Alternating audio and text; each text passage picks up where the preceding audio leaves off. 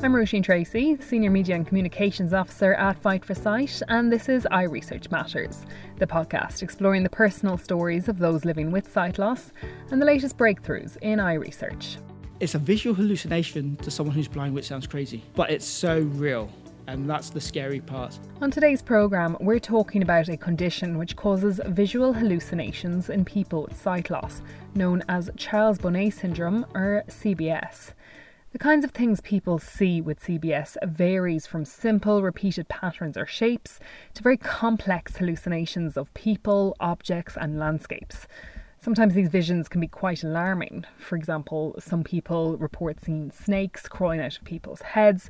Other people say they see gargoyles. Some see children in Victorian dress. As a result, CBS can cause huge distress to people who experience it and can therefore greatly impact on their quality of life. It's also important to note that the condition can happen to people with good mental health who have no history of psychiatric problems. There's currently not enough data to show how many people in the UK have Charles Bonnet syndrome, but it is estimated to be hundreds of thousands. In spite of this, scientists still don't understand why these hallucinations occur, and there's also very little awareness about the condition. Those who experience it often report that they were never made aware that this was something common in people with sight loss. Fight for Sight, together with partners Blind Veterans UK, Esme's Umbrella and Health and Care Research Wales, is funding two research projects at Cardiff University and University of Oxford to investigate the cause of the visual hallucinations associated with Charles Bonnet syndrome, with the hope of eventually finding a cure. One study will investigate the possibility that peripheral or side vision is more suggestible than central vision, while the second study will use a special type of MRI scan to measure the levels of chemicals in the visual areas of the brain to see whether they are abnormal in people with CBS. A few months ago, I sat down with Dr. Amit Patel and his guide dog Kika to talk about his experience of losing his sight suddenly and unexpectedly in 2013 and what it is like to live with Charles Bonnet syndrome. He started by telling me how he came to lose his sight and how that has impacted his life. I had no issues with anything with my corneas. I did wear glasses when I was about 10 years old, but my prescriptions were very mild. They wouldn't really change. It was only when I was at med school, it was my final year at med school, that I started getting migraines and headaches, and I couldn't concentrate. My eyes were a bit sore. So I put it down to prescriptions. The optician actually said to me that it was because I had my head buried in books all day long. And we tried a different couple of prescriptions. Nothing really worked. And it was only then that they discovered that there was a bulge in my cornea. And that's telltale signs of keratoconus. It's where your corneas kind of protrude out. So it stops the light from bouncing in correctly and stops you getting the vision that you need to the clear vision anyway. So normally what they would do is they would put lenses on the eyes just to push the corneas back. And that was the option for us. But in my case, it had to be done very, very quickly being in final year med school. It was only a few years later that it got to the stage where I needed a corneal transplant. It was too much for lenses to kind of push back on the eye. So we did that. We did the first corneal transplant. All went really, really well. They don't do both eyes at the same time, just in case of complications. So about 6 months later, we decided to do the next eye. And that's when we started getting a rejection. And the rejection kind of spread across to the first eye as well. So every 9 months or so, we would be doing another corneal transplant. But they'll recover really quickly. Within 3-4 weeks, I'll be back at work again. And I went through about 8-9 of these. Then it got to the point where the NHS just said, look, we can't do any more. Your body just can't accept it. Every time we do a transplant, your immune system gets stronger and it kind of rejects it. And every time the rejection is stronger and stronger and stronger, and it's harder to control. So they said, look, this is the last time we're going to ever be able to do this. And I thought, all right, fingers crossed, let's give it a go. And all was well. All was well for a good couple of years. No problem at all. I thought, we've got this underhand. We're keeping an eye on it. I had my checkups every 3 months. And a couple of years later, the onset of rejection started up again. And it was, in the back of my mind, I knew there was nothing the NHS could do, nothing the doctors could do here. We've tried everything.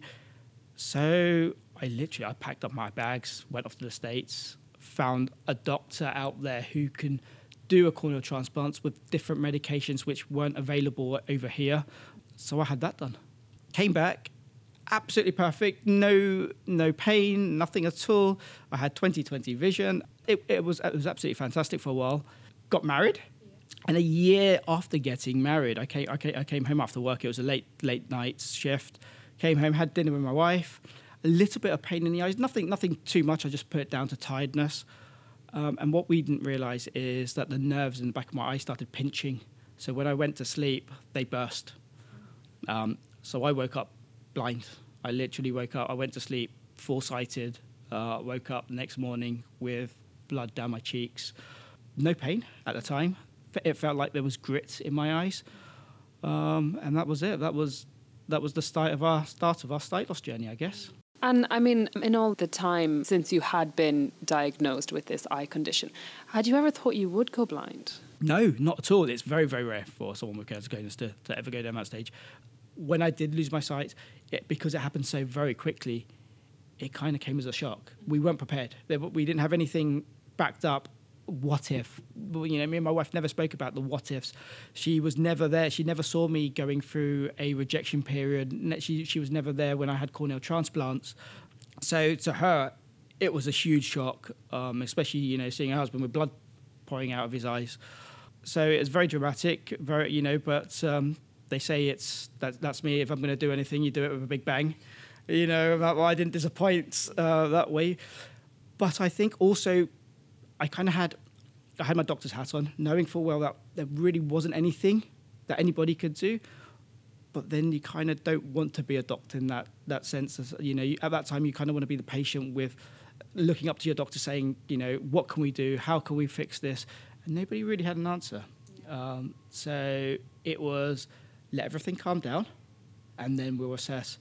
And when it did all calm down, when the pressure was enough for the doctors to actually see, they realised there was nothing anybody could do. You were working it was a trauma doctor you were. Doctor. So how has your life changed then since that morning that you woke up? Oh, so last time I went to work was the day before I lost my sight. It was a Wednesday. It literally was just a midweek. Came home, had dinner with my wife. It was a normal thing. And so life, it wasn't just my sight that was taking me from me that day. It felt to me it was my career. It was everything. It was everything I worked up towards as well. And obviously just getting married recently, we were in that stage where we're thinking about family, thinking about where are we going to live, what we're going to do, and kind of planning kind of married life, I guess. So it was from being very, very happy to not knowing what happiness was, literally overnight.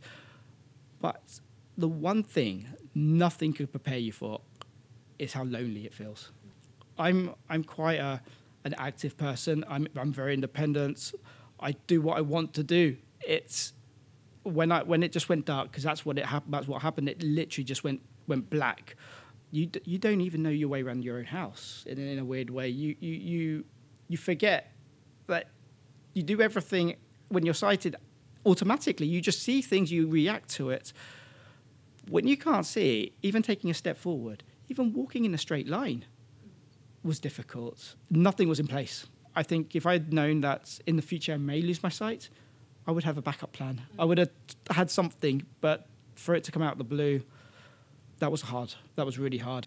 Can you tell me a bit about Charles Bonnet syndrome? So this is something you developed after you went blind. Yeah. So I think I had about 25 minutes of Charles Bonnet syndrome kind of awareness when I was at med school.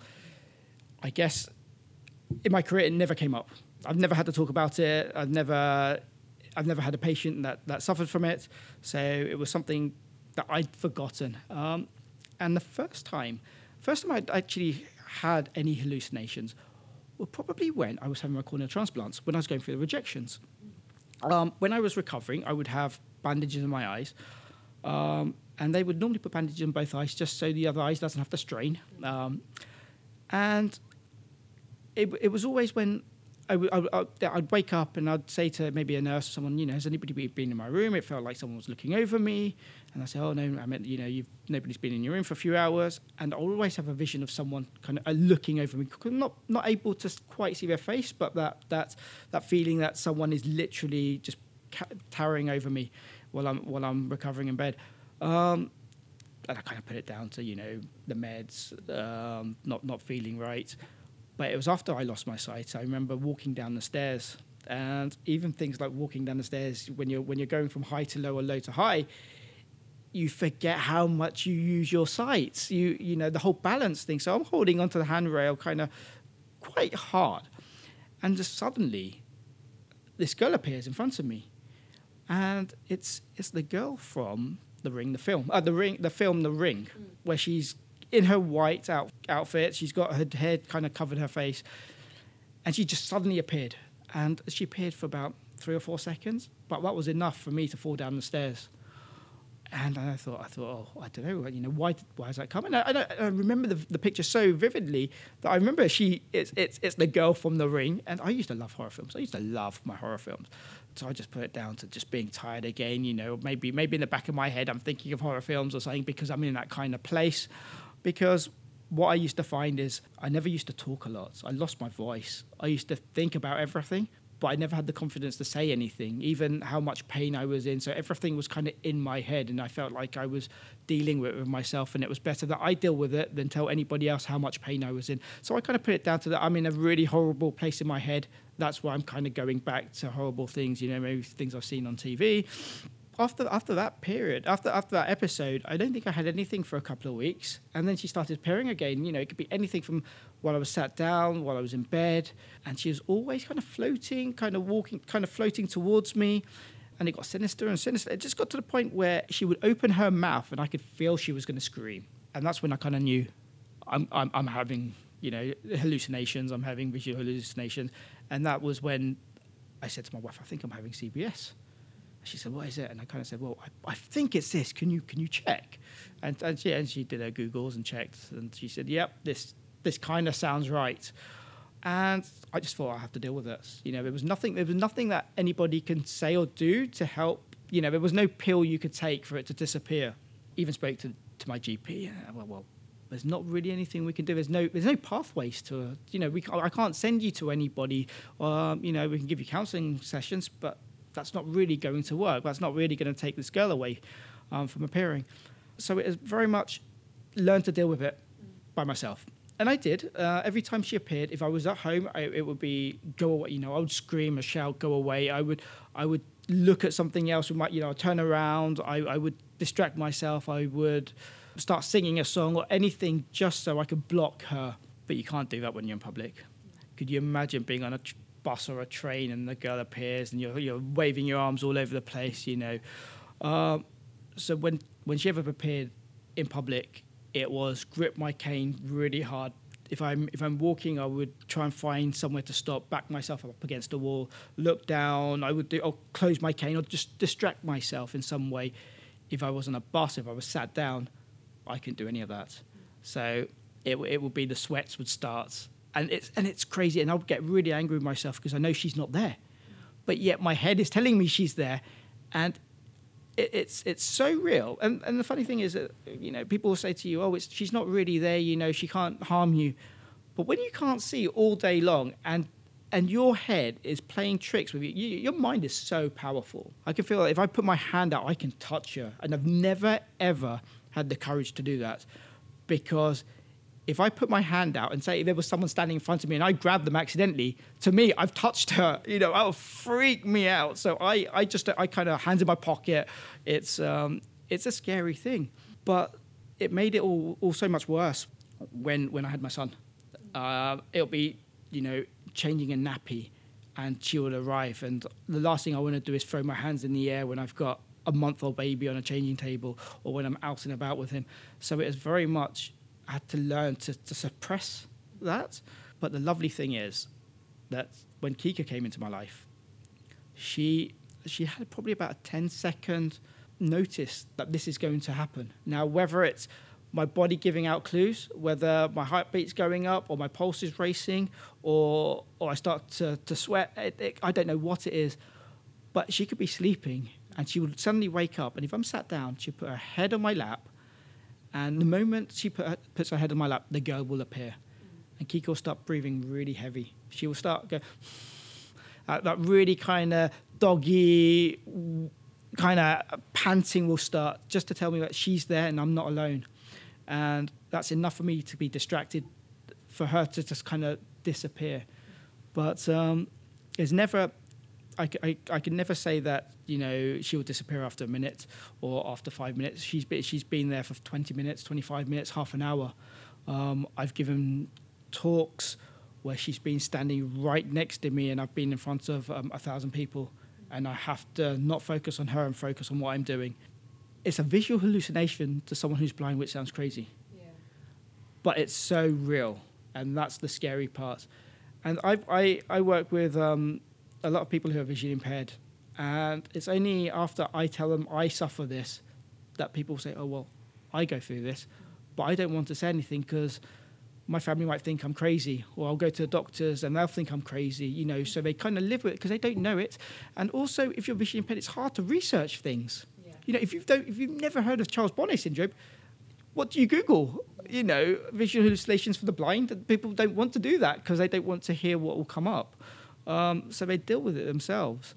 And when you first started experiencing this, I mean, obviously you're a doctor and you had heard of this before, but how did other people react when you told them? They said, oh, you know, think of something else. I mean, think of flowers. I'm like, well, it doesn't always work like that. You know, it's Charles Bonnet syndrome. It's people see lots of shapes and patterns.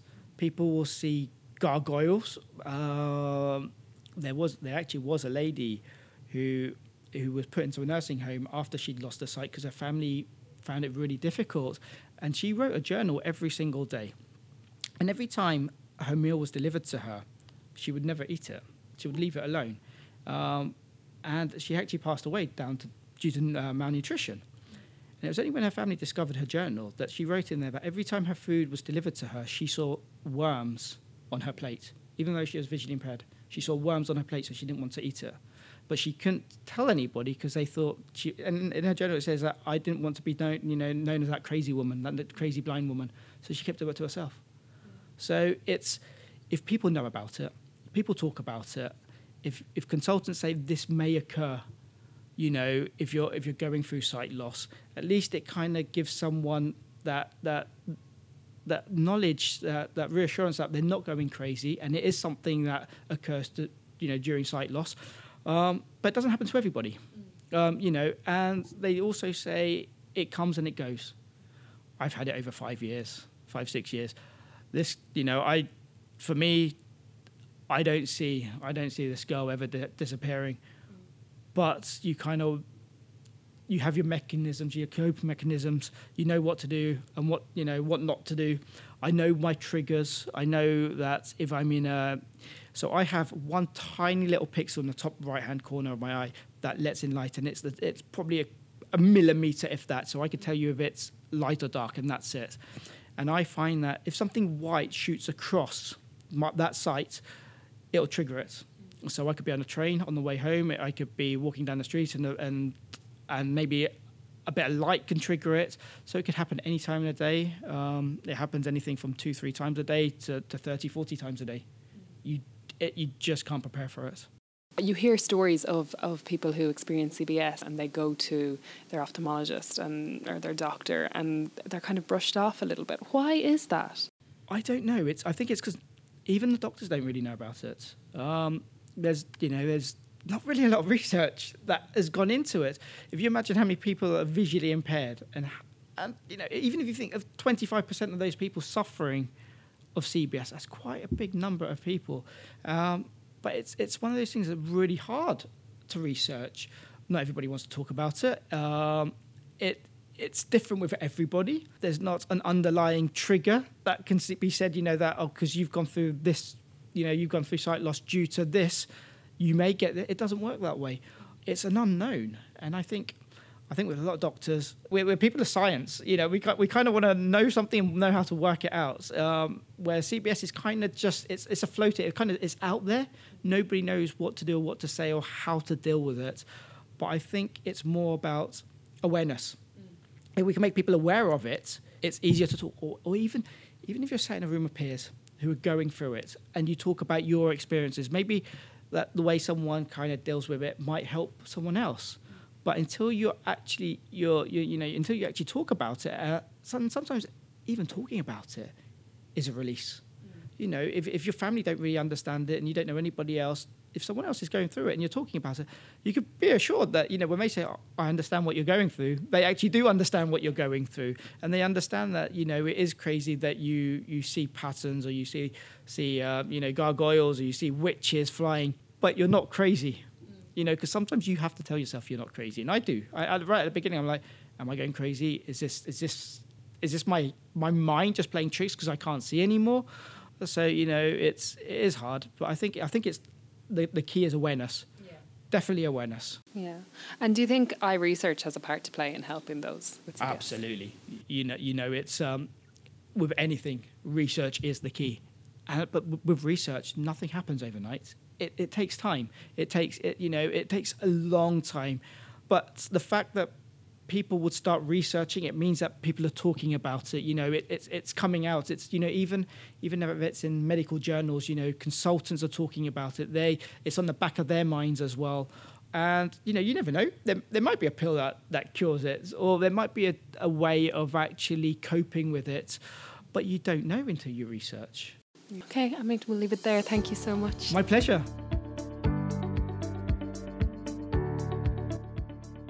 This interview with Amit Patel that you've just listened to was recorded back in early March, before the COVID-19 pandemic took hold.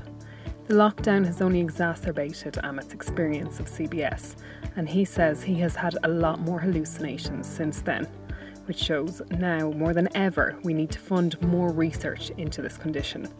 The evidence shows that COVID is also impacting on medical research, so please help us continue vital research that will help Amit and others who experience this condition by visiting our website at fightforsight.org.uk and donating. Alternatively, you can find us on Facebook or follow us on Instagram and Twitter at FightForSightUK.